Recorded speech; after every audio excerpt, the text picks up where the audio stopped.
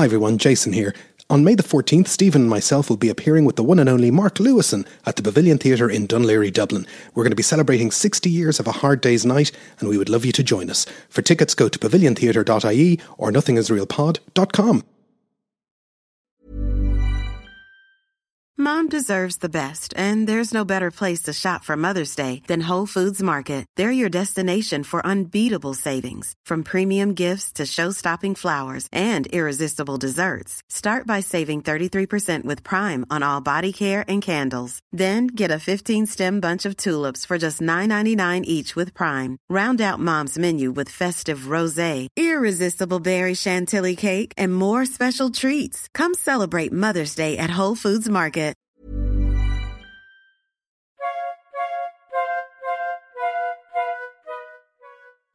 Nothing is Real, a Beatles podcast, is powered by Acast.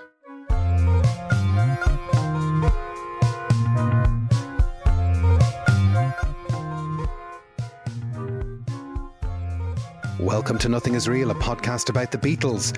My name is Jason Carty. My name is Stephen Cockcroft. And we're live on tape from Dublin and Belfast.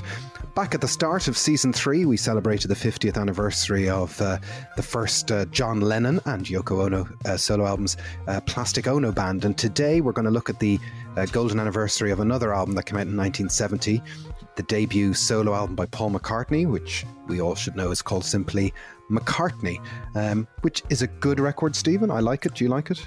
I do like it. It's hard to separate it from its origins, which is kind of what we're going to talk about today. I think that's right. Yeah. I mean, it carries a lot of weight, as Paul I see what you did there. Carry that weight. Yeah. It's going to be one of those episodes. Yes, it carries a lot of weight as Paul McCartney's first solo album, but as you say, it's hard to separate it out from the circumstances which gave rise to its creation.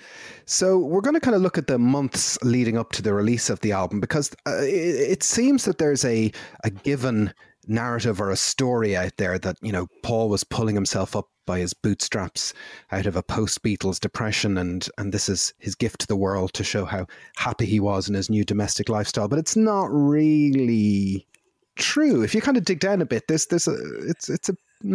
you know. Yeah, I know. I absolutely agree with that. I think this is the accepted narrative, that Paul was in a bit of a depression, that he was drinking heavily, that Linda got him out of this depression by saying, come on, you can make music, there's a life after the Beatles, and you can get yourself back in the studio, and this will be what's required. And I mean, I've no doubt that he was shaken by the various events that were happening in '69 around Klein and the various business sort of machinations that were happening. But I think that period of depression has maybe been not exaggerated, but sort of lengthened, or maybe the timeline has been twisted slightly. Yeah. Even in some of the interviews that Paul gives, there's a lack of consistency about, when were you depressed and how long were you depressed for? Yeah. And it's very important that we have all this information and we get it in the right order. But I think the album does not necessarily reflect the work of a depressed individual. Yes. Well, before we go into talking about some of the details, it might be worth reminding everybody up front that the album comes out mid-April 1970, and it comes out about a month before the Let It Be album. So it comes out before the final Beatles album, and that's going to play an important part later on. But let's rewind back, because the main period that's of interest is from September 69 to about March 1970, which is the period that we shall glibly label Schrodinger's Beatles, where the Beatles simultaneously are alive and dead at the same time, and nobody, let alone the Beatles themselves, is really completely sure of the existence of the band and what their future is. Yeah, I think that's crucial. Is there is this period of uncertainty, this period of indecision, and I think everyone is now aware of the meeting which took place on the 8th of September. that Mark Lewison last year was referencing. And this is the meeting in which John, Paul, and George sit down and discuss making the next album. Yes, so they have so Abbey Road is in the can at the end of August, and it's due out in the shops at the end of September. And this is the 8th of September, where they have a meeting, and it's recorded because Ringo isn't there, but it's John, George, and Paul. Yes, and they're actively discussing what the next album, how are we going to do this? And there's this talk about, you have 4 songs, I'll have 4 songs, you have 4 songs, Ringo can have 2 songs if he wants. And there's this actively discussing what's going to happen next. And this is the way they always work. There's always a project on the go. No sooner have they finished something than one or other of them, usually Paul, is pushing them forward into the next project. So on the face of it, at that meeting, it's nothing much has changed. Yeah, even up to present day, Ringo talks about how Paul is always the guy ringing them up to get them into the studio, particularly in the latter half of the Beatles' career. And we haven't heard the full tape of this meeting, but it's interesting that it's not a Paul-driven meeting. But something that I think is often forgotten about in the midst of all of this is that Paul has a new baby at home. He became a dad right at the end of August 69. Yeah. So he's got a 10-day-old baby at home. And anybody out there who's listening who's had to deal with the impact of a 10-day-old baby, your first, I know he was an adopted father already, but this is like a first newborn baby in his life. He's got daddy baby brain. He's not necessarily going to be in the driving seat when he's just got Abbey Road out and he's a new baby at home. I hope your children aren't listening to this. Are you saying having children disrupt your life in some way? What I'm saying is it broke up my band, and things were never the same. Things were never the same again. So, but yes, you're absolutely right. I mean, there's a lot going on here in sort of business-wise and in terms of his personal life. But the one thing that they always keep saying, is once we got in the studio and we were making music, we can kind of put all of that behind us. And you see that time and time again around this period with, Ballad of John and Yoko, where Paul and John go in and create something, despite the fact that on the face of it, they're having a row about other things. But then this leads on to the meeting a couple of weeks later on the 20th of September. Now, what I would say is in between that, John has been busy because on the 13th of September, he has flown off to Toronto with Yoko and Eric Clapton, etc., and performed at the Toronto Rock and Roll Festival. So John has had his sort of first taste of, if you like, playing live with another band or with another group of musicians.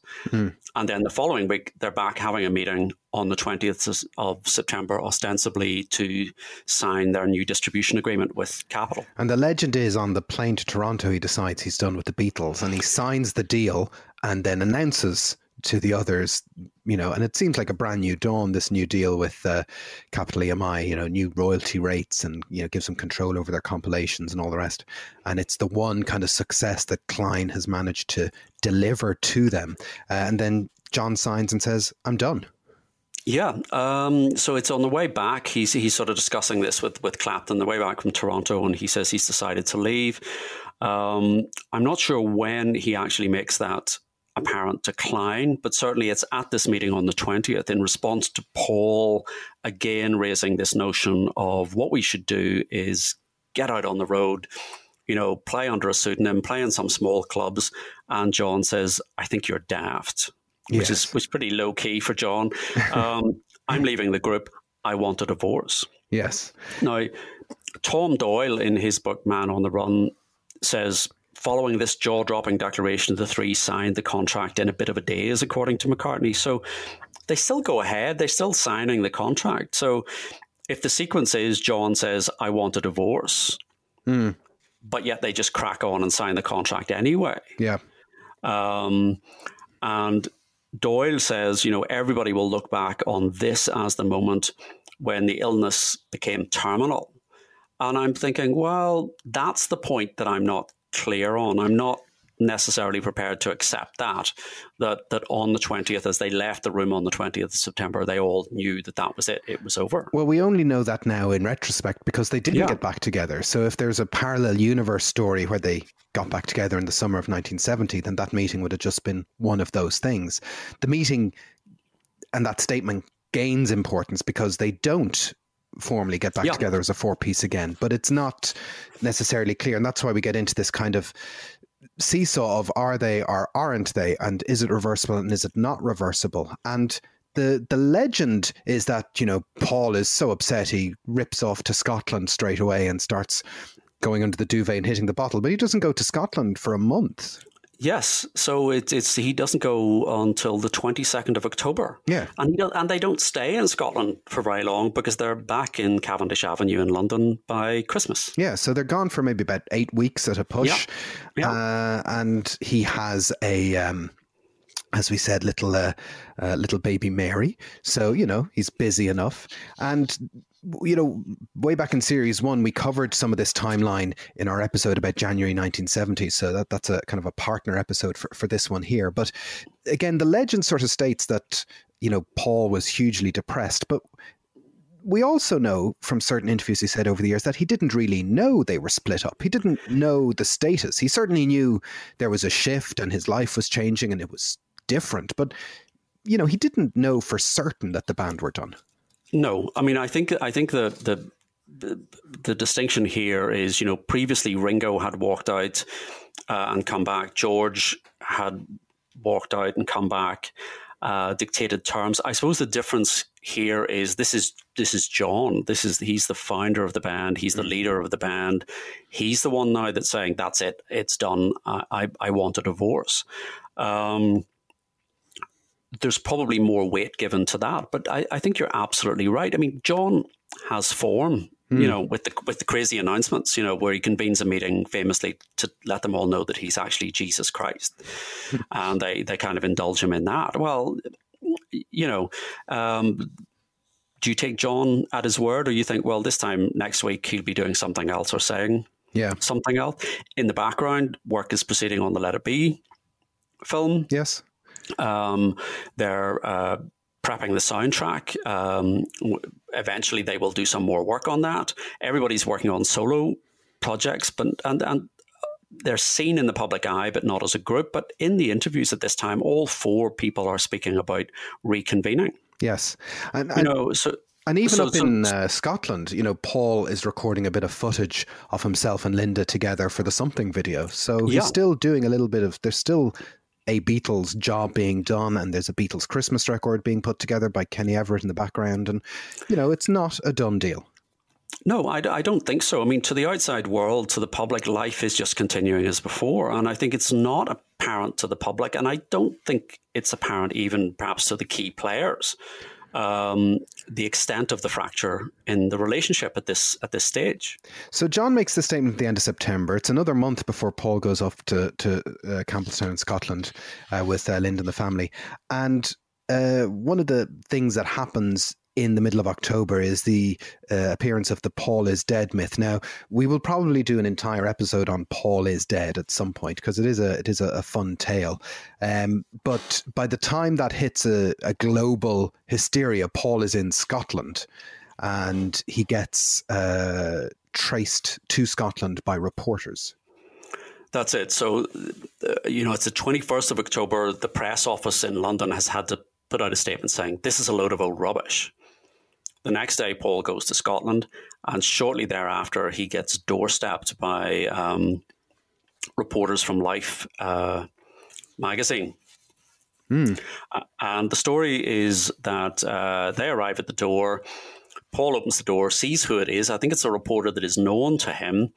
And Paul throws a bucket of sort of kitchen slops at the reporter and then hits the reporter. Yeah. To which the reporter then says, well, I think we've outstayed our welcome.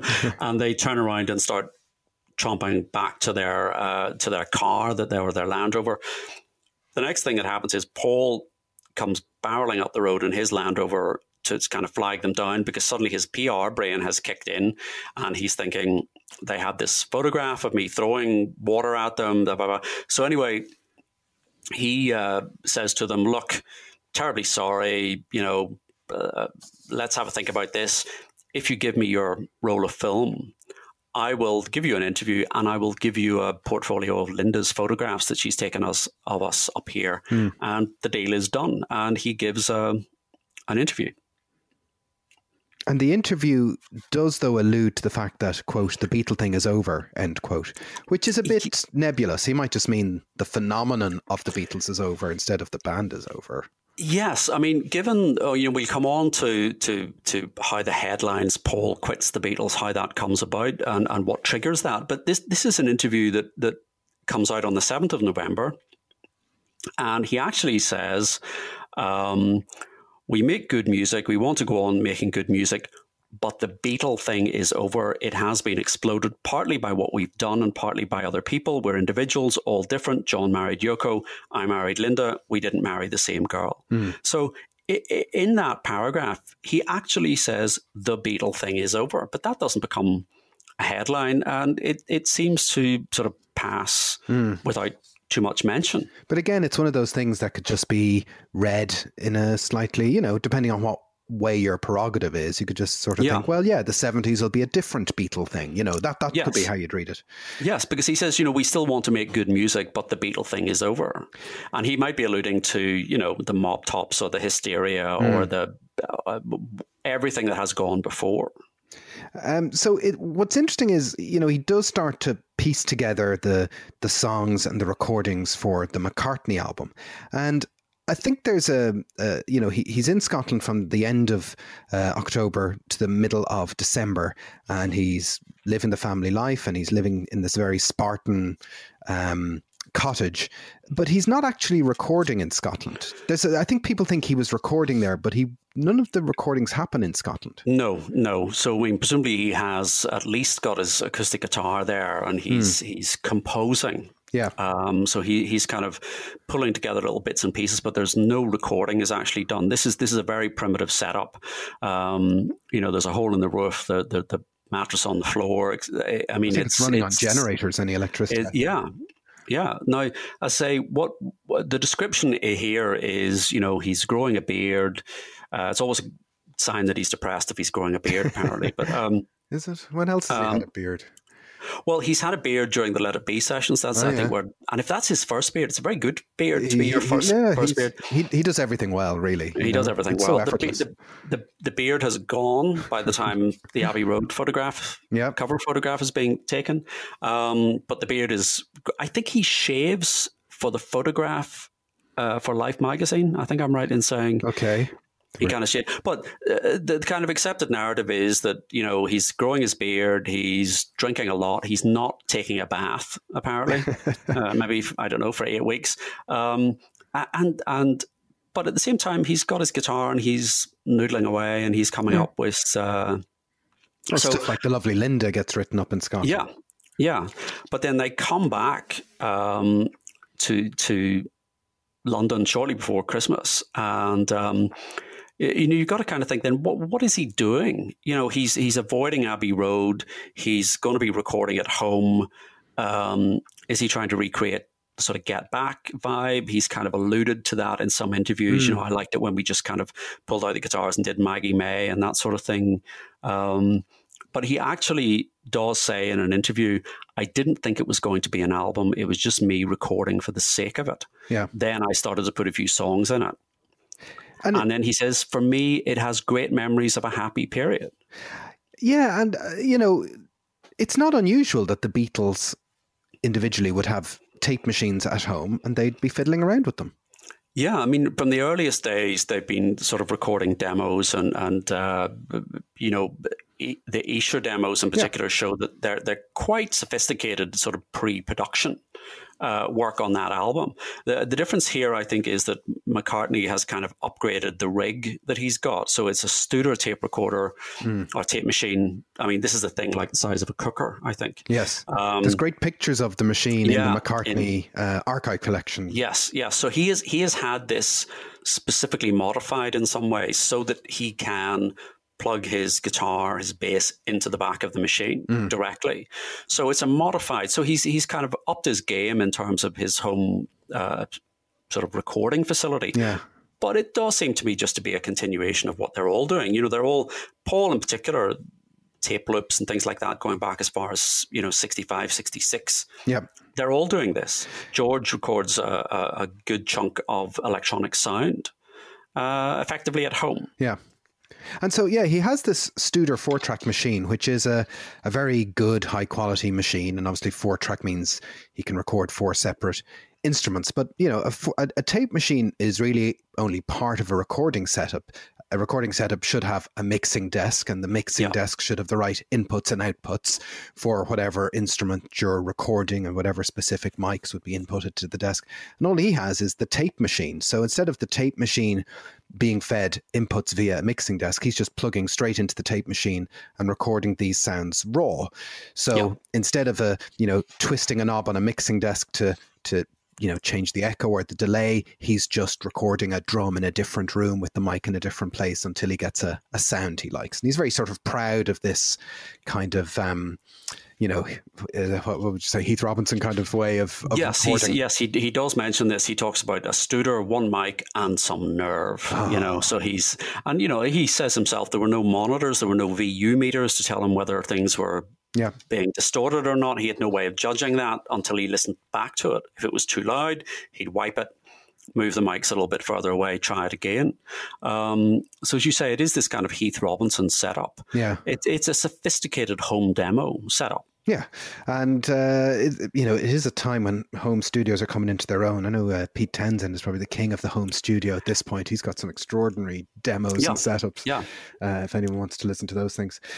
So in the past, when we've talked about albums, we've kind of looked at the order of the songs on the album, but it's more instructive with the McCartney album to look at the order of the songs as they were recorded, as opposed to how they appear on the album, because it's kind of safe to say that, when he's sitting at home with the 4-track machine, he's recording stuff that is kind of whimsical or, not steadily song structured, or they're kind of loose-limbed, experiments, really.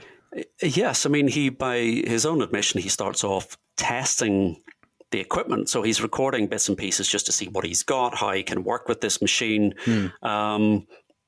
And I do think it is the case that Linda is saying to him, you're Paul McCartney. You can do these things. You're a musician. You've got to get back to that. This is what you do best. And he does kind of throw himself into this. But I think, as you say, the sequence of the recording, the recordings as he puts them down is very instructive. And my feeling is you need to look at this from the point of view is, are these actually home demos of songs that he thinks he will be able to bring into the studio for the Beatles or for himself later and make into more sophisticated arrangements?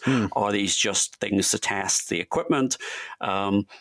He doesn't seem, by his own admission, to have had the idea that this will be an album. So he certainly doesn't start off from day one thinking, I'm recording my first solo album. No. It's much more casual than that and much less focused than that. So the first thing he apparently puts down is The Lovely Linda, which is the track that does end up opening the album. And it's one of these things that he apparently puts down to just check my machine, so to speak, where he's trying to see if everything works. And it's a song he's brought down from Scotland with him. And I think he says in the press release, I'm just going to pull it up here, that this is a trailer to a full song which will be recorded in the future. And that never happens. It never happens. And he has said this is effectively a diary song. He said, Linda wandered around with flowers in her hair. So he just sort of, in that way, music just pours out of Paul McCartney. So he puts this down. Linda, in an interview, and I'd never heard this before, she said, you can hear the sound of a gate creaking or a door opening. Right. And I thought, no, you can't. And I was listening to it today, and I thought, yes, you can. You can actually hear a squeaking door in it. It's only in the remastered archive edition, obviously. Yeah, where they turned that up. They've tweaked up the gate. But this is a song that, it turns up on Wingspan. It turns up, there's an orchestral arrangement turns up on Working Classical, and obviously the connection with Linda is very powerful, and it has a very strong personal meaning to him. But this is a kind of what will become typical of McCartney, these kind of little throwaway songs that you get. You get them on Ram, you get them on Wildlife. You get them on the White Album as well, though. The White Album, Back to the Egg, London Town. These are all over the place in his solo career. But again, it's, and you'll see this with McCartney, it's the intent and the placement. I mean, this is it's one thing to do these little throwaway pieces that he does, but to open your debut post-Beatles solo album with a 45-second song about the lovely Linda, that's a very different type of statement of intent. It is. And I think, again, you've got to be very conscious of the John and Yoko relationship in the background. And, Paul is bringing Linda center stage into his, there's a very clear declaration of his love for Linda Eastman. And he's not done this before. There isn't a Jane isn't name checked in a song. Yeah. Any of the other sort of serious or potentially serious women in his life or relationships, they're not name checked. Well, I think there's a very, I think it's often overlooked that there is a really significant change in his songwriting in 1970 when he goes solo, and he people sort of complain and say, oh, he's not a personal songwriter, or he's not, he doesn't really give himself away. I'm thinking, no, he actually is. He's shifting away from songs about meter maids and Rocky Raccoon and saloons and all the rest into very clear songs about, his life and how he's feeling and where he's at. And, sometimes they're wrapped up in a bit of metaphor, but, the songs, the thing I've said many times before is like, it's the difference between a song like Yesterday and a song like Tomorrow, where one is, a song that's cultivated to be a song almost, to tell a story. And the other one is literally, a very personal reflection on how he feels about his life. So I think his songwriting is actually changing. He mightn't have noticed that himself, but he's, in a position to, write a song as good as something. How about that, Stephen? He's trying to, he's moving away from these kind of caricature songs into more open personal songs. That song is good as something. This isn't it. No. I'm thinking of a song that we're going to get to in a little while. The second song, the song That Would Be Something is next. I can hardly wait. Yes. Speaking of something, That Would Be Something is the next song that he attempts and records, and again another kind of laid back, easy groove, written in Scotland. We think. I love this song. Yeah, I really do like this song. It's not much of a song, but it's a great performance, is the way I kind of look at it. George liked this one. Yeah. This is a song that George Harrison singled out. And you can see that it's just got a nice feel to it. It's not lyrically, there's nothing to it. I like the kind of percussion that he does, the kind of little, the mouth thing, little mouth percussion.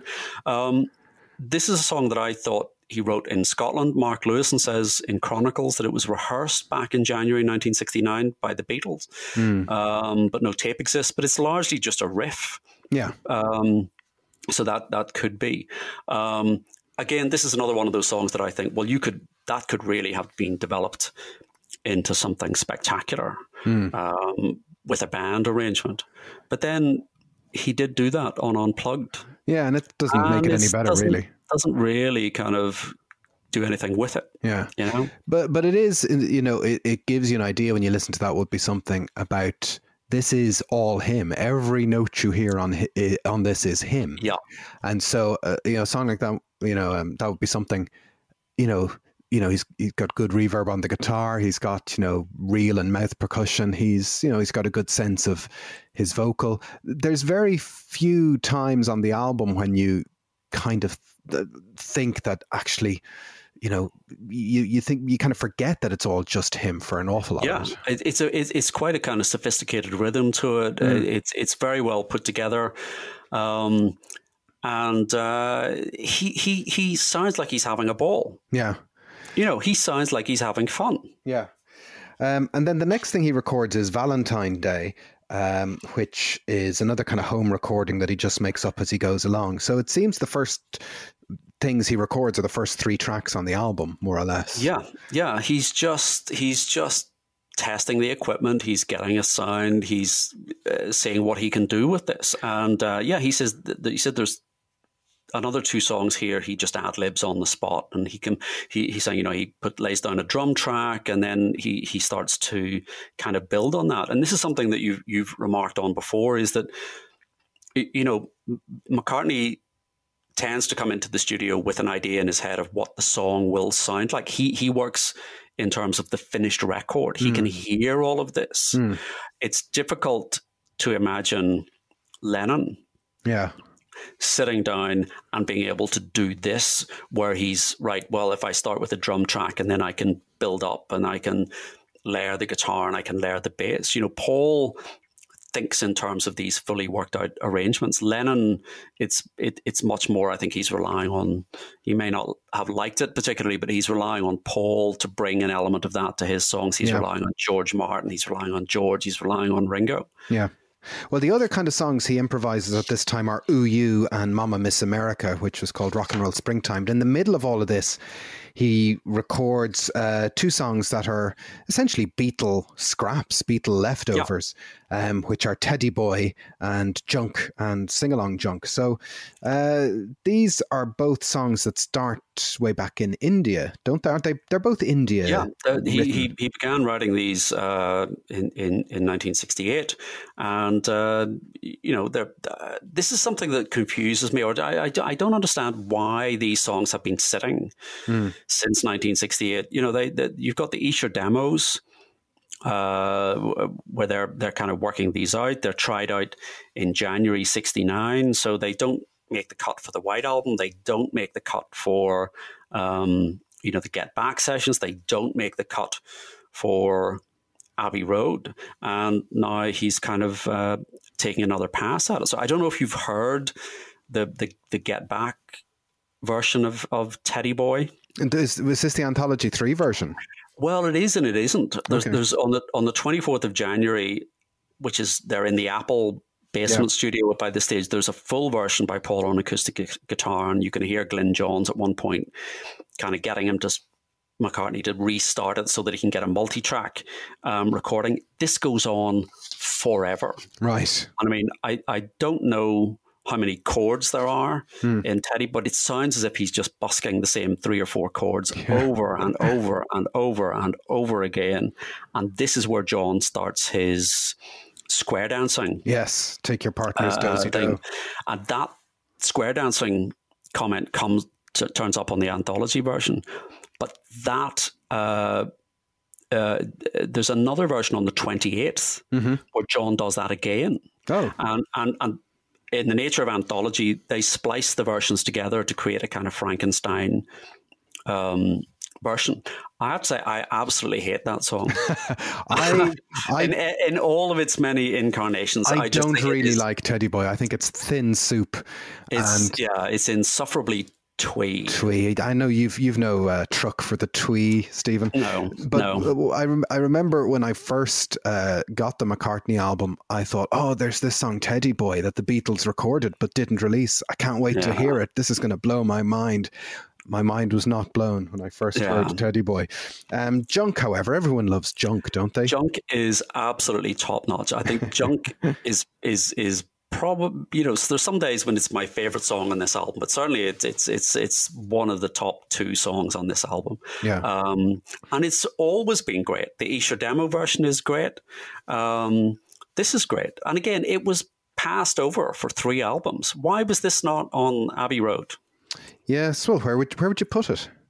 Well, you could ditch Maxwell's Silver Hammer. Why would you do that? Well, you could ditch Maxwell's Silver Hammer. It would fit perfectly on the White Album. Yes, it would. The finished version sounds as if it just dropped off the back of the White Album. Yeah, no, it does have a White Album vibe, absolutely. So, is it just there was, but they had too much material for the White Album. Yeah. Maybe, but why was it not then repurposed for Abbey Road. Well, I wonder, what you kind of notice with the Get Back, Let It Be sessions is they're just kind of churning through whatever fragments they have. They've so much time to kill that certain stuff kind of gets put into the brain washing machine and gets tumbled around. And it's obviously just in his mind, and it just needs to be put down. It needs to be put down so it can be put away. Yeah, there's a very brief pass at this during the Get Back sessions on the 9th of January, and it's really just John and Paul trying to remember the tune, and they do a bit of kind of Michel-style cod French singing. The first take that McCartney does on this home equipment is the instrumental version. Right. And apart from adding some kind of string effects on a mellotron, I think, later on, that's the first take, is the instrumental version. But it's a gorgeous tune. The lyrics, I think, are excellent. Yeah. Just very impressionistic. And I think it would have been a great addition to Abbey Road. Yeah, fair enough. So we kind of get to the end of 1969, and here's where, one of those curious things happens. So as I mentioned before, we did an episode about that Beatles session at the start of January 1970, where Paul, George and Ringo go into Abbey Road for 2 days, and they record I, Me, Mine from scratch, and they revisit and tinker with the Let It Be single that's due out. So in the midst of all of this, we have what is essentially a Beatles recording session. John is in Denmark, so he doesn't come back for that. But, this feeds into this thing of Schrodinger's Beatles. Between September and March, were they or were they not done and dusted? And they're not. They're booked in as the Beatles, and they record Beatles songs together. So they're not done. They're not done. And again, they seem to be having a good time. Yes. And this is a genuine musical collaboration between Paul and George. So the I, me, mine refrain is Paul. Paul writes that. Oh, right. Comes up with that as part of the arrangement. So Paul brings that to the table. I mean, this is almost kind of Harrison-McCartney co-write. Yeah. Certainly in the arrangement. So Paul, even at this stage, and where supposedly the traditional narrative is the Beatles have split up, John has called a halt on the 20th of September. Paul is, wallowing in the slough of despond and can't raise himself. And here they are for 2 days, the three of them, just like old times, in the studio, arranging a George Harrison track. And then the next day they revisit Let It Be. So it's this notion that once they get in the studio and they seem to be able to leave everything behind. And there is a bit of studio jamming between the three of them when we're there. And this has come out now. It was new to me. I heard it online a few weeks ago. And I had some people tell me online, no, that was on the Yellow Dog bootleg back in blah, blah, blah. Yes. I felt so ashamed that I hadn't heard it before. Call myself a podcaster. But it's a pretty straightforward kind of groove. But there is one little bit on it where there's a little bit of Maybe I'm Amazed, where Paul goes on the piano. And there's a little run on the piano that you think, okay, that's interesting. But, they're having fun. Yeah, they're doing their job. Yeah, I mean, there is one of the engineers. It's not wasn't Glyn Johns or Jeff Emmerich, I can't remember the name. But one of them said, as long as you didn't have all four of them in the room, there was no tension. Any combination of three was fine, but it was when they were all in the room together that's when the tension, arises. Yeah. So, but certainly, Paul is giving his all here. Yeah. So that's January 1970, and Paul, George, and Ringo then go off into the horizon, and the Let It Be single gets teed up. What's interesting then is that we're not really sure, but it's not really until February that Paul starts going to the professional studios, Morgan Studios and Abbey Road, where there's a sea change in his recording. And I know you have a theory about the thing that maybe turns Paul in one direction from recording some jams at home into booking himself into a studio under a pseudonym to record proper songs. Proper songs. So yes. So the first thing that happens is beginning of February, the 12th of February, Paul takes these tapes to Morgan Studios, which is in Willesden. He's booked in under a pseudonym, Billy Martin. So this is not something that there's, he's trying to keep this off the radar. Now, what he does here, first of all, is he just transfers his home 4-track recordings onto 8-track. Yeah. And that's just, to allow for further overdubbing. He adds some mellotron to the sing-along junk. He does a vocal for OU, and then he tapes another couple of tracks. These are probably your favorite. Which tracks. Ones now? We're talking Hot as Sun? We're talking Hot as Sun. Well, now... You want to talk a little bit about Hot as Sun? Hot as Sun. Well, first of all, on my original CD 30 odd years ago, I thought this track was called Hot as Sunglasses. So did I. So there's no hyphen. There was no hyphen. There was no. Slash between the two. It was Hot as Sunglasses. Hot as Sunglasses, which I thought, okay, it's called Hot as Sunglasses. But no, it's called Hot as Sun. And, I thought I loved this song, but credit where it's due. The definitive version is by Elaine Page. Yes, you've recently come to this. I've woken up from my slumber. I took the right coloured pill, whatever that was. And my God, it's, we should explain. We should explain. So Hot as Sun is a sort of dinky little instrumental that dates from the late 50s. And Paul wrote it. It was something the Quarrymen recorded. But again, that's this kind of churn of all the fragments, like literally shaking, not the dregs, but just getting anything out that needs to be gotten out, Yes. So actually, and the Beatles attempted or have a run through on the 24th of January during the Let It Be sessions. This suddenly bubbles up to the surface. So they're at this stage, they're kind of, they're running through things like Cat's Walk. They've got One After 909 and suddenly Hot as Sun. So these things that they used to do as teenagers, and it's part of that trip back. So, people describe this as Polynesian influenced instrumental, and the Beatles version, Paul starts by going, "Welcome to the South Sea Islands, where the sound of a wave landing in the sand brings joy to the air." I'm not going to do an impression. No, don't. It's got a bit of my name. Look up the number. It's a little bit like that.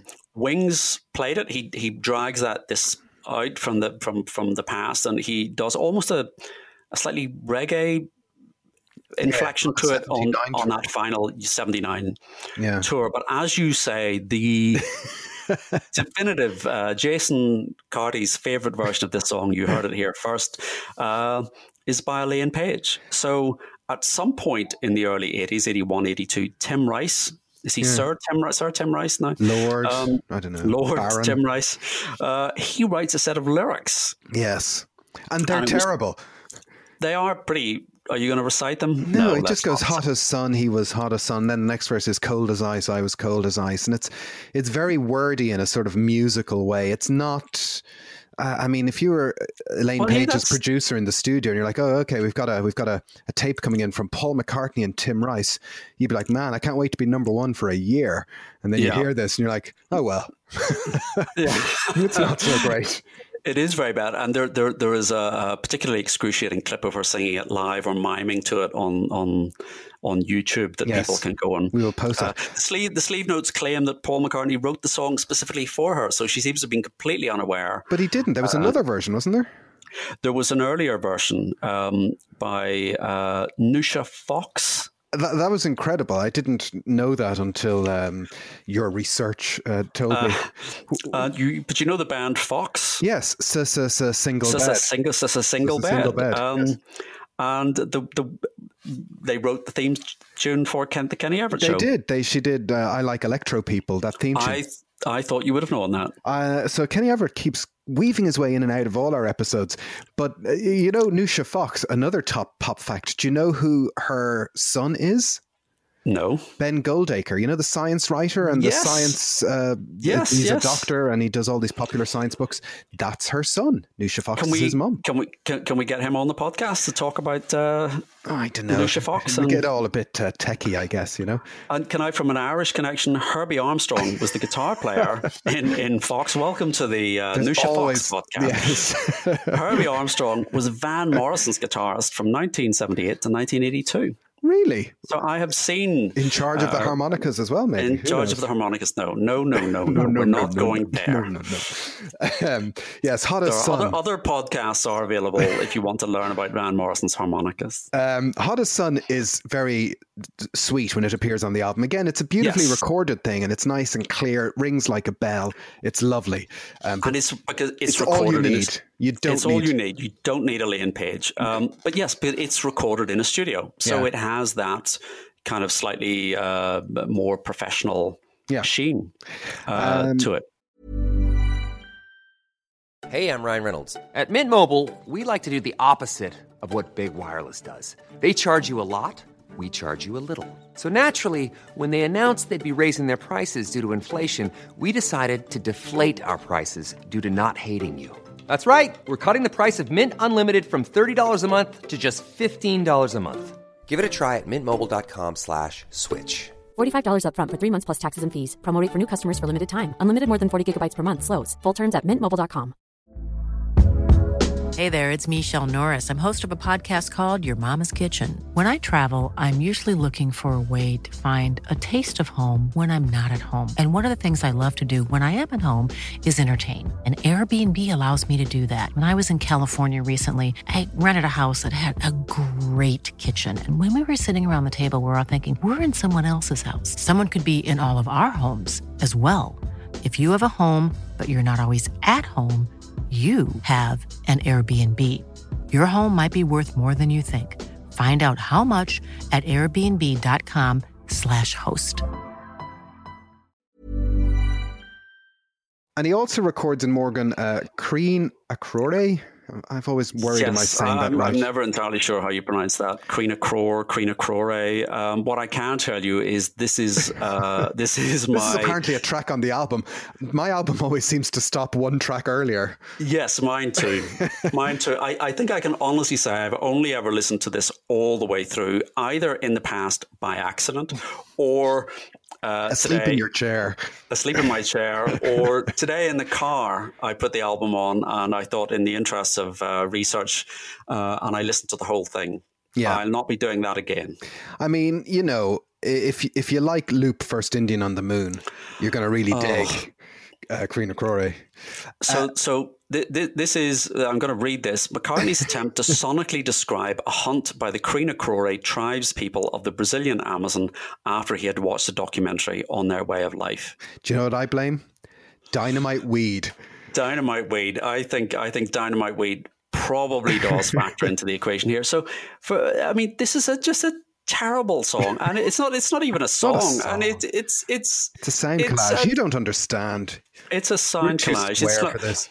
Could I tell you, I wouldn't be prepared to accept this from Pink Floyd, and I'm not prepared to accept it from Paul McCartney. It's the fact that it sounds so terrible. It sounds like the drumming sounds like somebody drumming on a desk with their fingers. I mean, it's dreadful, and it's recorded in Morgan Studios, and it's a terrible sound. Where do you stand on this song? I'm just not sure whether you. Yeah, I need to get off the fence on this one.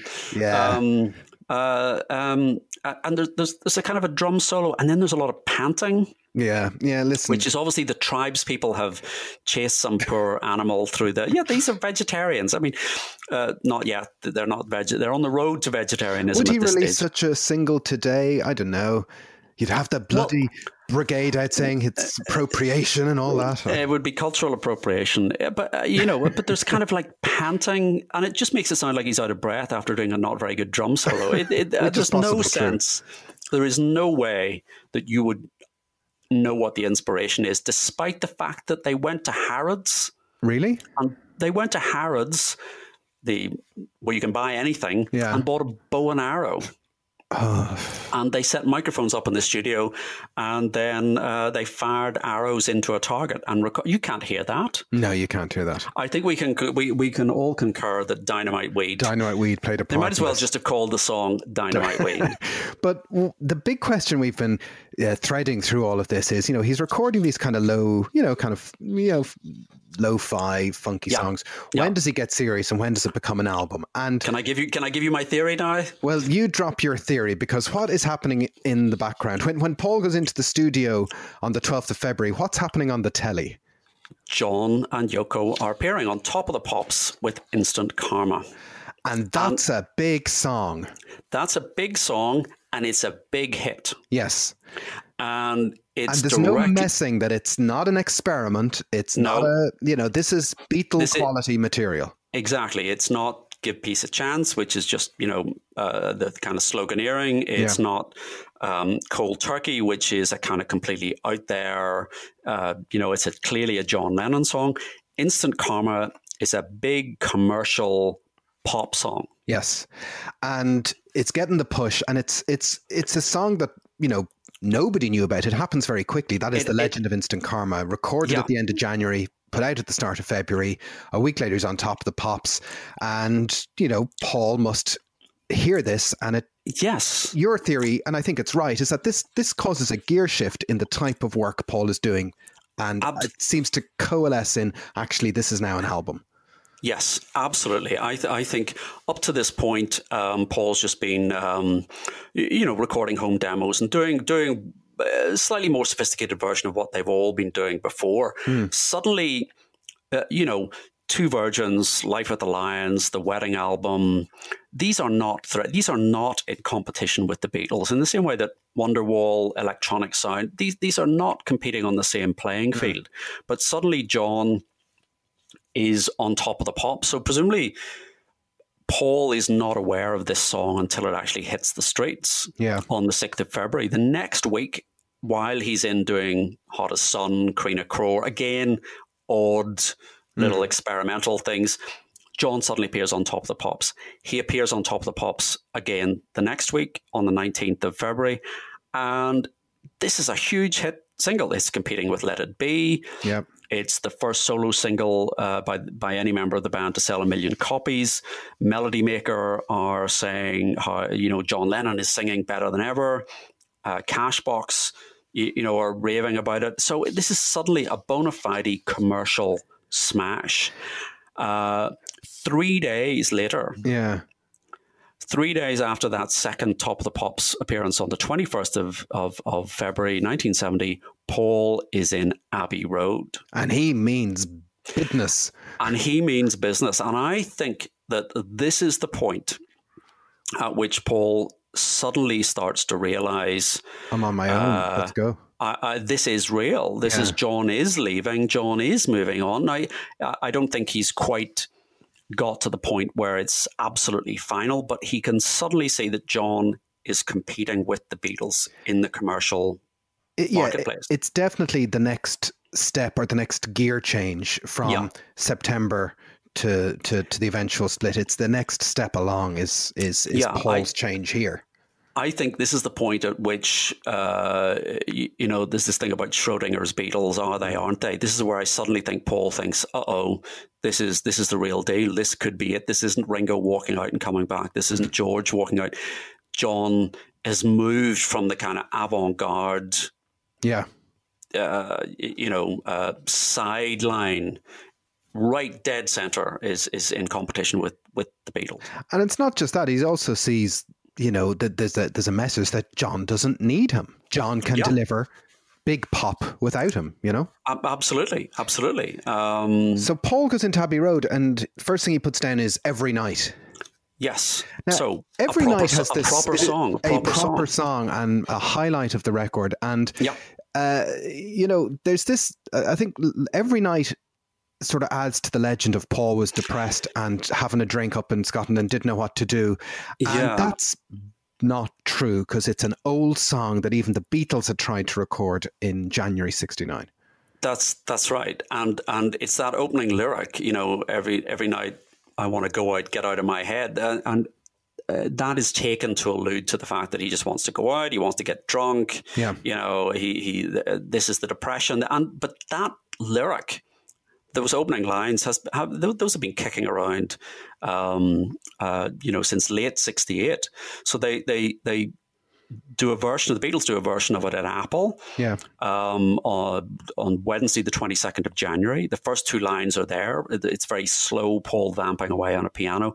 Very difficult to listen to. There's a lot of feedback, setting up mics.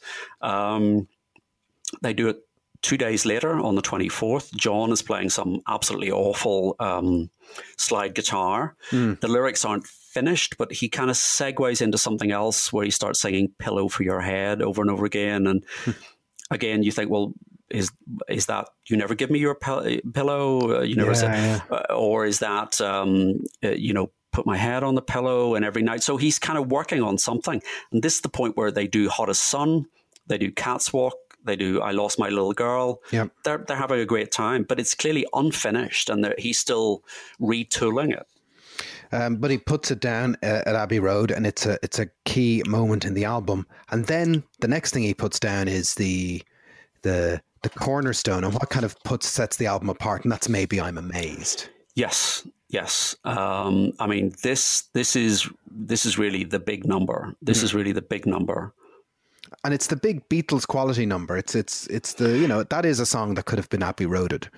It is. This is a great performance on the McCartney album. And what I would say is, to have Paul playing every single instrument, there's a great kind of band sound. It doesn't sound like it's one person overdubbing everything, but you can't help but wonder, what would that be like if Ringo was on drums? What would that be like if George was on guitar? What would that be like if John was in Denmark and not interfering with what everybody else was doing? And it is that he should have wheeled that out on the 3rd of January. And as you said earlier, we get this little kind of snippet of the piano run appears as part of a jam. And you think, oh, Paul, why didn't you just wheel this out and get George and Ringo to work on that? But I mean, your notion that, this is a direct response to Instant Karma does make sense. It's like, okay, you've got Instant Karma, I've got this. Yeah. And I think we'll talk about the release of the album in a second, but it's a pity that it didn't get a standalone pre-album release. I think so, or perhaps that the album is shelved or put back. Becomes something else. And there's just in the same way that this is Instant Karma is John's third solo single. Well, Paul could have put out a solo single. It's odd. We'll come back to that in a second, because there's one or two more things that still to be put down. They put down Glasses, which is just in Abbey Road Studio 3. That's a good use of Abbey Road studio time to play some wine glasses. So he sets out these glasses, and again, I quite like that. I quite like it's a kind of, again, it's a kind of Pink Floyd-y. Well, they did the exact same thing, Pink Floyd, 5 years later. They did Household Objects. Objects, yeah. You can hear those glasses at the start of Shine On You Crazy Diamond. And I think it is kind of interesting, even though he's, as you say, he's in Abbey Road, he's still doing these slightly off the wall things. And then on the album, he for some reason, and I never knew what this was listening to, it's not listed, Suicide. Yes. The little snippet of this song, Suicide. Yeah, and that is weird. Should we talk about Suicide now, that song? It's a weird, it's been around since he was a teenager. It's another one of these songs from 10 or 15 years earlier that's been shaken out of his mental cobwebs, and it appears eventually officially on the reissue, the archive edition of McCartney when that comes out in 2011. I don't like it. No, at all. It's kind of one of those examples of Paul.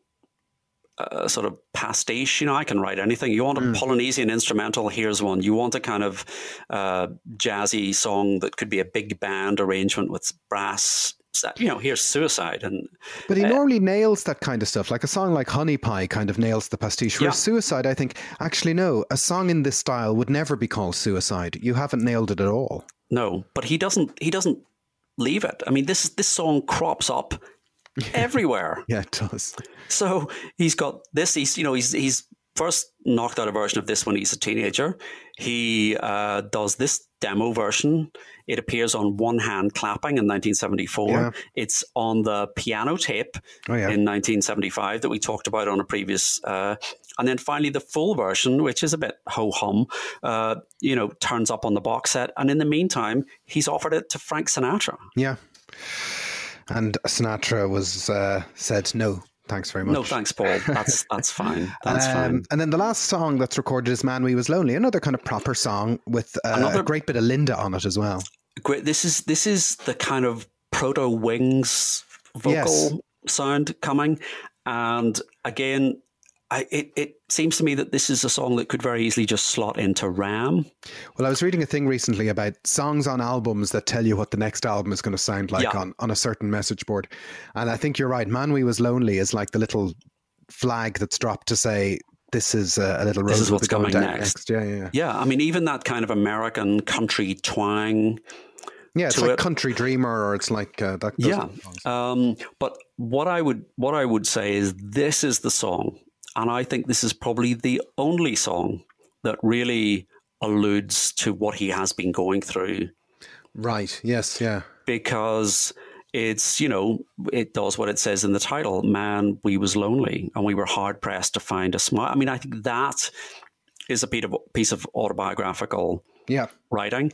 And there's a line in the middle of it where he says, beautiful little kind of bridge, which is... and again, beautiful vocal from Paul singing songs that I thought were mine alone.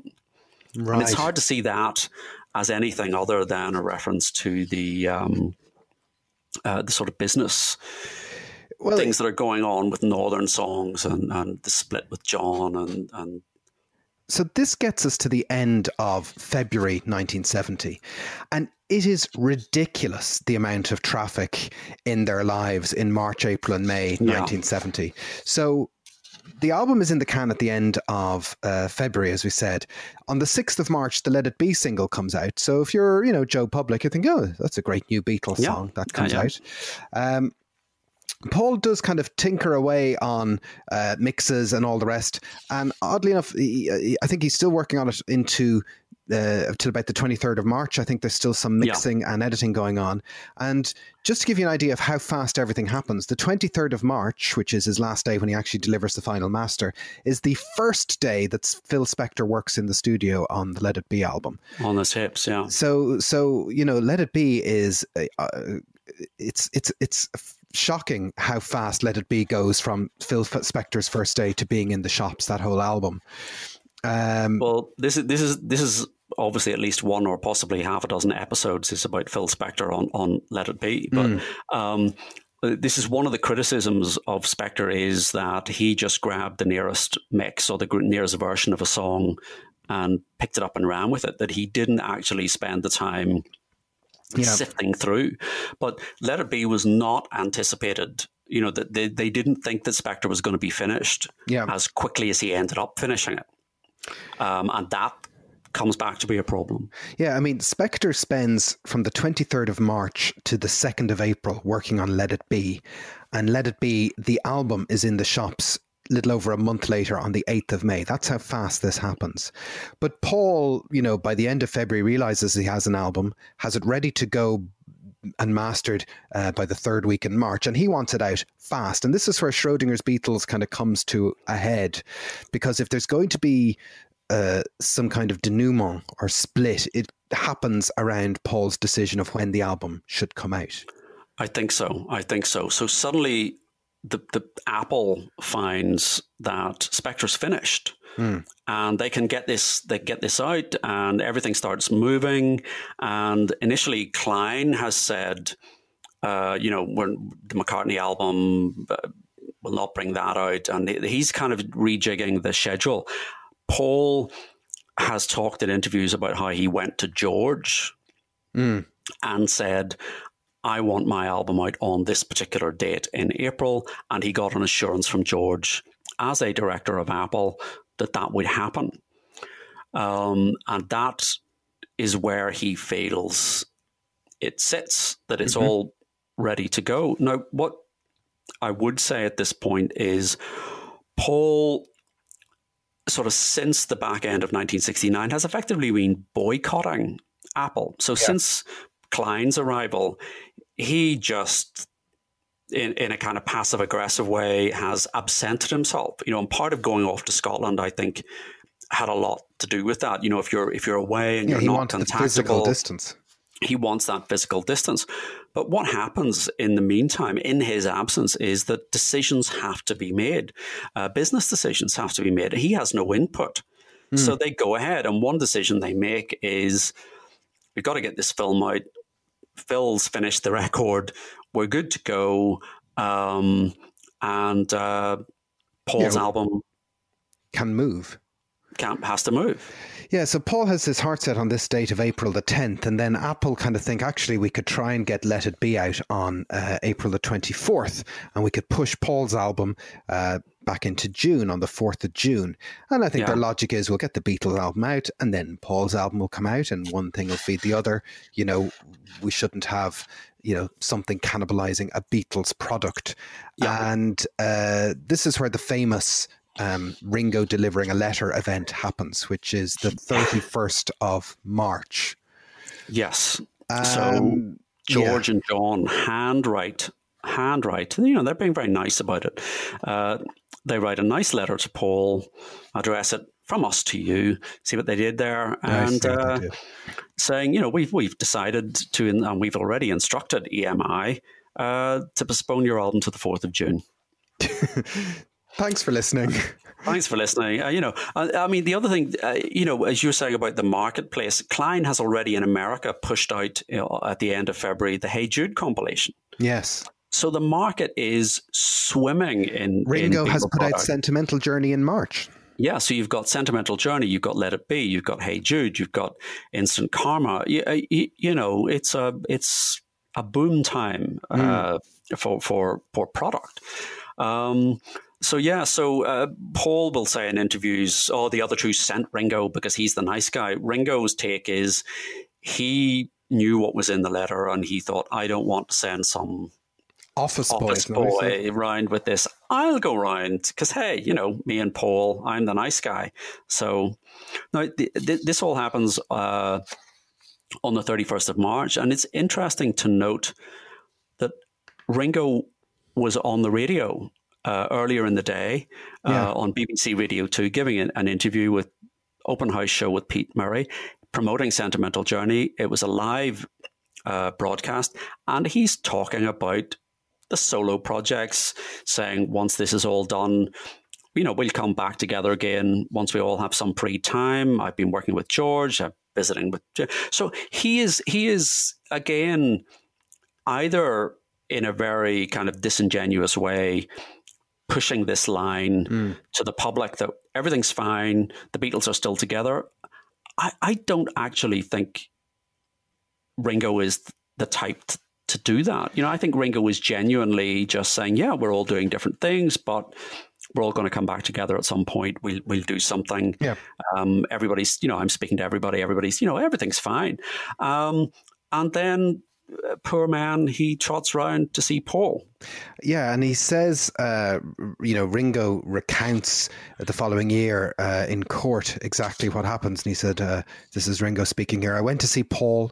To my dismay, he went completely out of control, shouting at me, prodding his fingers towards my face, saying, I'll finish you now, and you'll pay. He told me to put on my coat and get out. I did so. Can you hear the lawyer writing that? Are you saying that somebody tampered with this witness, Stephen? I think that I can see the hand of my learned friends in the drafting of that affidavit. He told me to get out. I did so. I mean, have you ever said "to my dismay" in real life? Well, I can't imagine Ringo saying "to my dismay." He got the vapors and he needed to sit down. This is very legalistic, but I think the gist is there. Yeah, but it's this notion of we want to put your release back for the good of the group and all this sort of shit, says Paul. And he was giving me the party line, and I did something I'd never done before. I told him to get out, to assert myself, because I was just sinking. And Linda was helpful. She said to me, you don't have to take this crap. You have every bit as much right to do what you want, blah, blah, blah.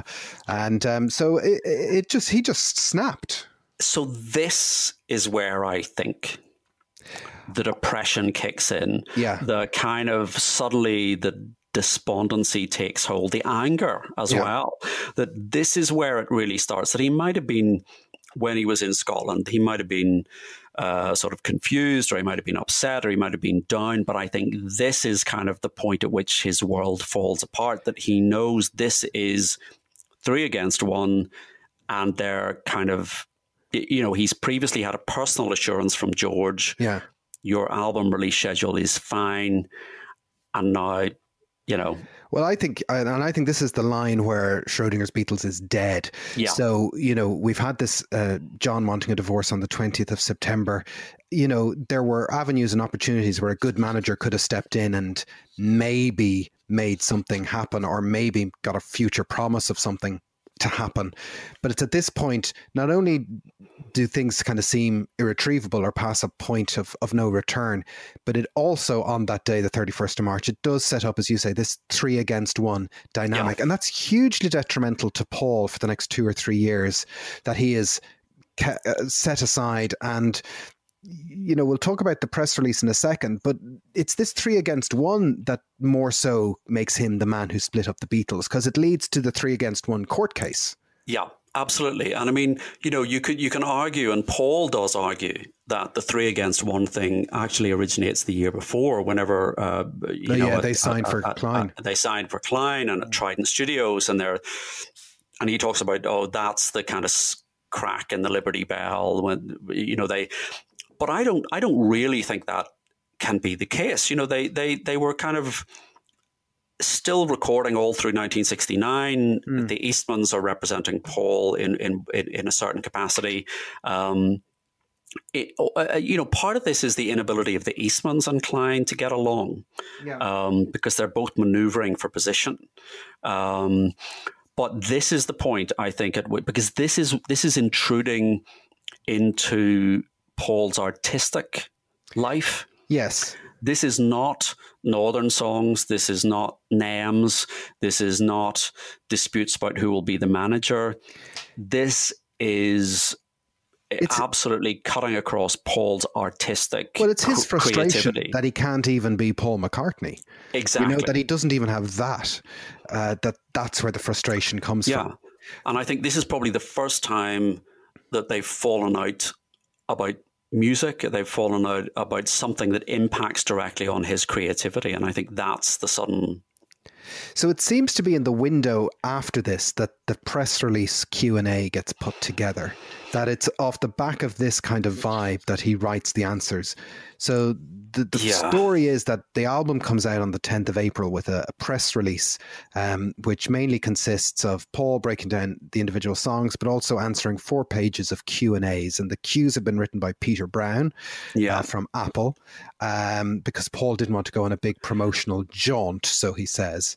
Yeah, and I think this is I hope you notice I've been saying very nice things about Paul all the way through, but this is the point at which I think Paul starts. He's dodged the issue about this Q&A for years, so he sort of goes, oh, well, I didn't want to do promotions, so Peter Brown put together some questions and I just answered the questions. Yeah. There's an interview that I turned up from 1982 where it's the Canadian Musical Express, and he says, oh, it was Peter Brown who wrote those questions, not me. But the way it came out, it looked as if it was specially engineered by me. And I'm thinking, that's completely disingenuous. Peter Brown came up with some questions and you didn't want to answer them. You're Paul McCartney. You just put a pen through those questions and you don't answer them. Yeah. If you don't want to answer the question about did you miss Ringo, but it's the worst side of his personality. It's this thing of, well, if you don't ask me if I take drugs, you're promoting it. I'm just telling the truth, man. You're like, I think he's a bit wiser about these things these days, but. He did not have to answer these questions, and it's completely disingenuous to say, well, I just answered them. And they taint the album forever. It's certainly for the first year or two that it comes out, Yeah. And I mean, it's there. It's online. You can go and get it. I think, is it the whole thing produced in the box? The whole thing is in the box set. Well, there's 4 main questions where he says, Are you planning a new album or single with the Beatles? No. Q. Is this album a rest away from the Beatles or the start of a solo career? A. Time will tell. Okay. Being a solo album means it's the start of a solo career, and not being done with the Beatles means it's just a rest, so it's both. Q. Is your break with the Beatles temporary or permanent due to personal differences or musical ones? A. Personal differences, business differences, musical differences, but most of all because I have better time with my family. Temporary or permanent, I don't really know. And then the big one was, do you foresee a time when the Lennon-McCartney becomes an active songwriting partnership again? He says no. No, yeah. So there's some light there where he says time will tell, or I don't really know if it's temporary or permanent. You could argue, but the damage is done, because this is where the Beatles split stories hit the newspapers. The damage is done, and it's the Lennon and McCartney question. Yeah. Is really, he at no point does he actually say, I am leaving the Beatles are finished. He's less definitive here, arguably, than he was in that interview in Life magazine, where he says the Beatle thing is over. Yeah. But what he does do is he clearly realizes, he knows full well what it's not real. I mean, he knows the effect that this is going to have. So he rings John the night before this hits the streets. John is in London with Arthur Janoff doing his primal therapy. So he rings him and lets him know what's happening and says, it's out there. I'm letting everybody know that it's over. And so he did know the power of it, and that's the overlap with our Plastic Ono Band episode, folks, if you want to go and listen to that. But Paul does have an idea that this is going to happen, and it provokes a classic kind of Derek Taylor response, because the newspapers all lead with the story that Paul quits the Beatles. That's the famous headline that we still see today, and then they kind of go into damage management mode, I guess. It is, and I mean it does kind of pick up from some of that ambiguity in the Q&A sheet that McCartney's done. So Derek Taylor says, Mavis Smith, who is Derek's assistant, is kind of, I think she actually reads this from the doorstep. She's kind of forced out onto the doorstep, comes in, expecting to have a nice day at work, and go out and read this. And she's saying, this is the split. This is not true. Although it is true, there are no plans at the moment for more Beatle recordings. This is quite normal. Next month, their new LP will be issued. It has already been recorded. No plans for more recordings. I hope the Beatles will get together for another recording session after the summer. Yeah. And, but Derek's statement is, probably one of the more famous statements that he put out, really. Yeah. Can I read it? Spring is here. Yes. So Derek Taylor puts out this statement on April the 10th, 1970. Spring is here and Leeds play Chelsea tomorrow, and Ringo and John and George and Paul are alive and well and full of hope. The world is still spinning, and so are we and so are you. When the spinning stops, that'll be the time to worry, not before. Until then, the Beatles are alive and well, and the beat goes on, the beat goes on. And he's not wrong, He's the We're master. still talking about them. He's the master of putting out a press statement that sounds wonderfully poetic, but actually says nothing. Yeah. Yeah. So the album comes out into that world. So what we sometimes forget about is that the album is a huge success. It goes to number one in America in May. Yeah. And, there's this notion that it gets very bad reviews, but it doesn't really. There's a preview interview in Rolling Stone before Jan Wenner has heard the album that's reproduced in the McCartney Archive collection. Yeah. And then the initial Rolling Stone review is actually reasonably good. It kind of picks apart problems with the press release, which I think they are right to say. Yeah, I mean, I think that's the problem. The press release sort of just overshadows everything. Yeah. And I mean, they do talk about the fact that people thought or hoped that Paul's album would be a leap beyond the Beatles, a super mind-blowing extravaganza with songs that would make Hey Jude and Let It Be seem pale by comparison. So there's that aspect to the review and saying, but it's almost kind of just, well, it isn't that. It isn't another Abbey Road. Yeah. It isn't another You Never Give Me Your Money. It's not that kind of thing. The simplicity is the keynote. Yeah. Well, the original Rolling Stone review, which is on the 14th of May, 1970, so a month after the album is out and when it's kind of heading towards the top of the charts anyway, so it's a bit late in the day. But it does say, the 14 cuts on McCartney are masterful examples of happiness, relaxation, and contentment, which is a fair enough thing to say. Yeah. Then it also says, unfortunately, there's more to this album than just music. And it basically says the press release sours everything. And, it's one thing for people to try and absorb what a solo McCartney album would be like, that it would be lo-fi or, it wouldn't be the super duper extravaganza without him trying to say, yeah, and you're not getting any Beatles either, Yeah. I mean, this is as you say, by the time this Rolling Stone review comes out, it's already been certified gold in the States. It's selling. It's now, Sentimental Journey sold. But it wasn't a number one. And it wasn't a number one, but there is a certain kind of, the Beatle brand is going to sell, but it fares less well in the UK, and it's the reviews there are sort of all focused on this kind of slightly homemade quality to it. I think that it suffers by comparison with Abbey Road. There might be an argument to say, if it had come out after Let It Be, and was being compared with Let It Be, which is a much rougher, rawer, less produced album. Yeah, they would have been prepped for it better. Yes, that we would have been prepped for it.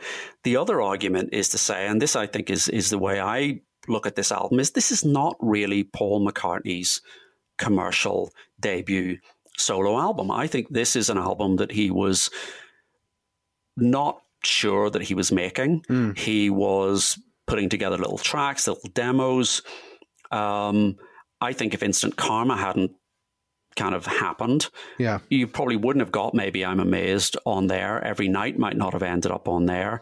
And it would have come out with Creena Crore, with Lovely Linda, with Hot as Sun, Glasses, Suicide, and it would have been compared with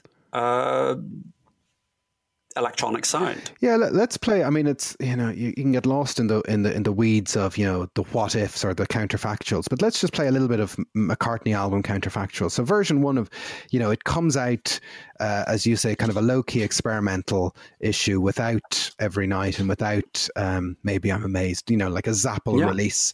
And people don't think any the wiser of it. And then maybe the alternate is Paul releases one or two standalone singles in 70 instead. Maybe I'm Amazed could be a standalone single, and the debut album is either Ram or some version of Ram with Maybe I'm Amazed on it at the end of 1970 or the first half of 71. So that's one possible outcome. I mean, it is odd that people had the pump had been primed for a Lennon solo album from his solo singles. Nobody had any idea. It was so secretive and so quick and so fast. Nobody had any idea what the solo McCartney was going to sound like. No. So, he could have played it differently without the press release, an experimental album, a few standalone singles, and then a Ram type album. Probably would have been a totally different.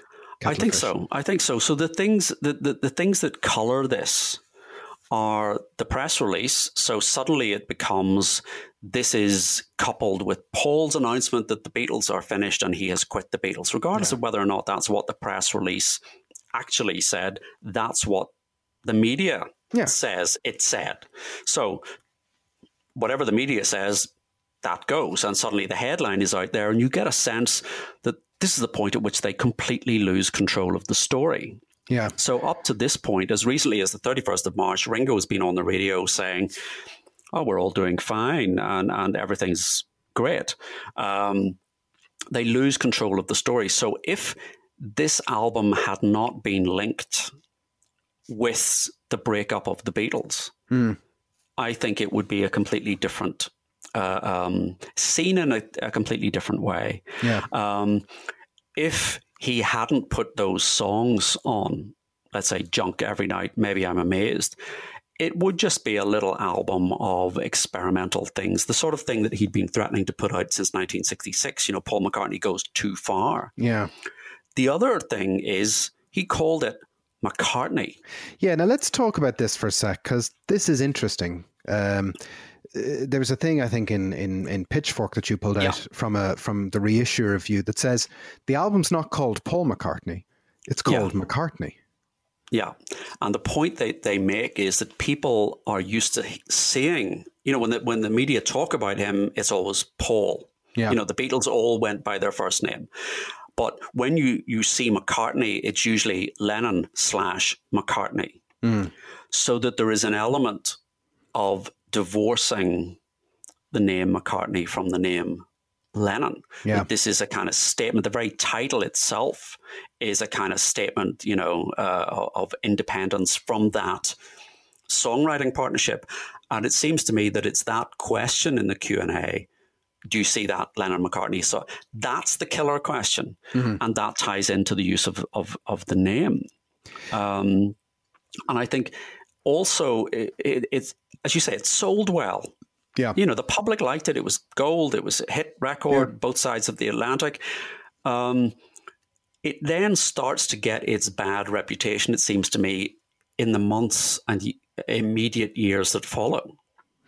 Well, there's a couple of things going on. I mean, you're right, it sells well. It's number one in America for 3 weeks at the end of May. It's replaced at number one by the Let It Be album.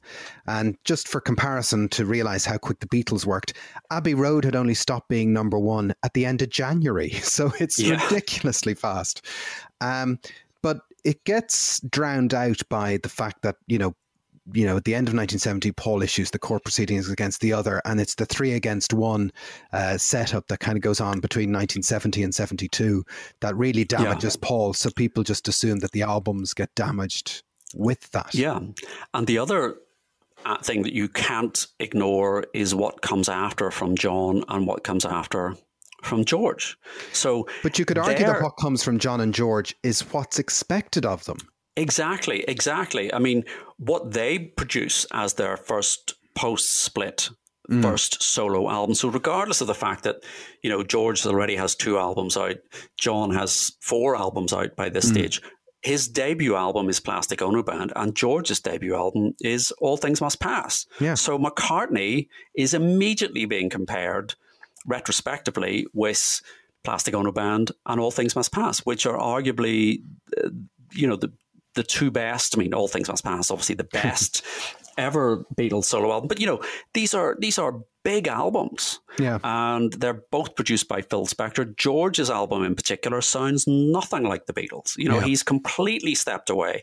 So retrospectively, you're thinking, well, what is the big artistic statement from each of the songwriting Beatles post-split? All Things Must Pass, Plastic Ono Band, McCartney, which is sort of filled with these little doodles. I don't think it was ever intended to be the big solo statement, the big declaration of independence. He sort of stumbles into that. And then you've got layered on top of that the depression, the stories of the drinking, and the song that the focus is there is Every Night. Because of those 2 lines, every night I just want to go out, get out of my head. Whereas that's a song, those lines predate that. McCartney says he had a ball recording this album. Every Night is finished when he's on holiday with Linda. It seems to me that song's probably more about his split from Jane, about his personal life, about, he's a man about town. He's broken up with his fiancée. Those are the origins of that song, I think. So it retrospectively has this sort of interpretation foisted upon it. There's nothing depressing in this album. Yeah. Man, We Was Lonely is the only song that I think is kind of autobiographical from that period. Well, let's finish up by maybe just talking about the album's afterlife, because I think it does have a good afterlife, because now we're 50 years on, and I think it's quite a well-regarded album. And one of the mantras that we say on this show is that Paul McCartney's career is better in retrospect, because you can kind of see it all, and it's not tethered to any particular, you know that Living Let Die is coming and all the rest, so it doesn't matter that this album is a little bit slight. He comes good commercially. But I've also kind of believed that, if the 4 Beatles had not been Beatles, if these were individual solo careers being judged on their own merits, Paul's solo career actually has a proper incline. You compare it to someone like Elton John, there's a couple of albums where there's finding their feet and then he gets there. Whereas, the other, John and George in particular hit big pretty early and then maybe don't hit those heights again. So I think Paul's the arc of Paul's solo career matches a sensible standard solo career. But I think in retrospect, lots of people love McCartney. It's got a fantastic sound. It's got a fantastic vibe. And that's really what he was trying to capture in the first place. You asked me at the beginning that I like this album. I love this album. I don't love Teddy Boy. I don't love Queen of Crore. Yeah. But, as a whole, as a piece, I do love this album, but I can fully understand that if you're looking at this in 1970, in the midst of the album Hey Jude dropping, Let It Be, Instant Karma, Plastic Ono Band, All Things Must Pass, this does not stack up well at the time. But as you say, looking back, I think that that's absolutely right. McCartney's career, you need to be looking at the whole thing, and you can go back and secure in the knowledge that he comes good in the end, and he starts outperforming the rest of them. He's in it for the long haul. Absolutely, I love this album. I could do without. Yeah, I could do without the last track, but when I first heard it, I didn't like it, and I kind of came to it pretty early on. I'd gotten through the Beatles, and it was 1989. It was after Flowers in the Dirt had come out, and I thought, well, I better buy Paul's solo. Right.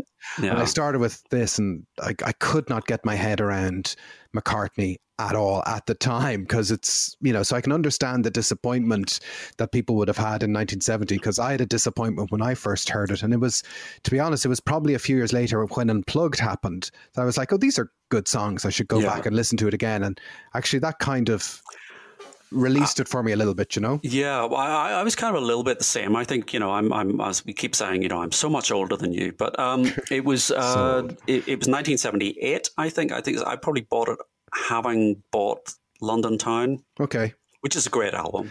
Well, that's a discussion. And I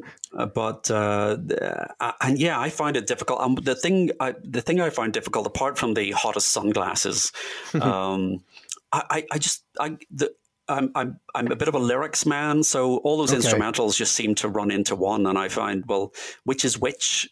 What's Valentine Day? What's OU? That I find the instrumental percentage too high. Fair enough.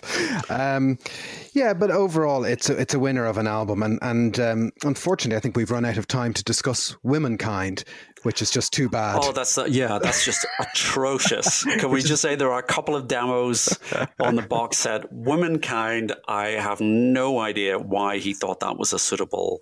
I'm not even going to. I was listening to that in the car today, and I thought, sorry, what is that lyric? Yeah. What? It's just, we don't need to hear everything, Paul.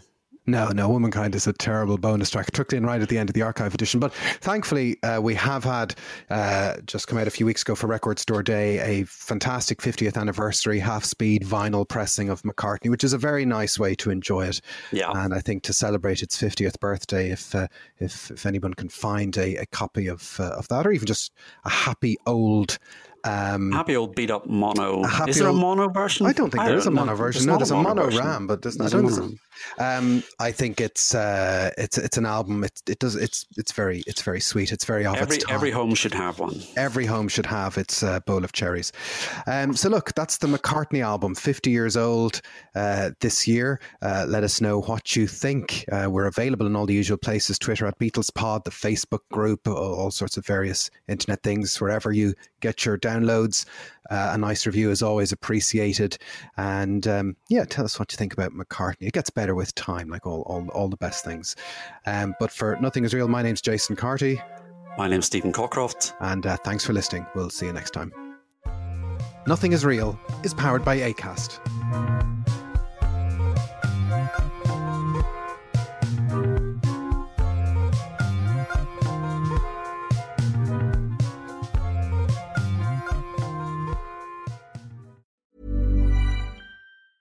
Sick of being upsold at gyms?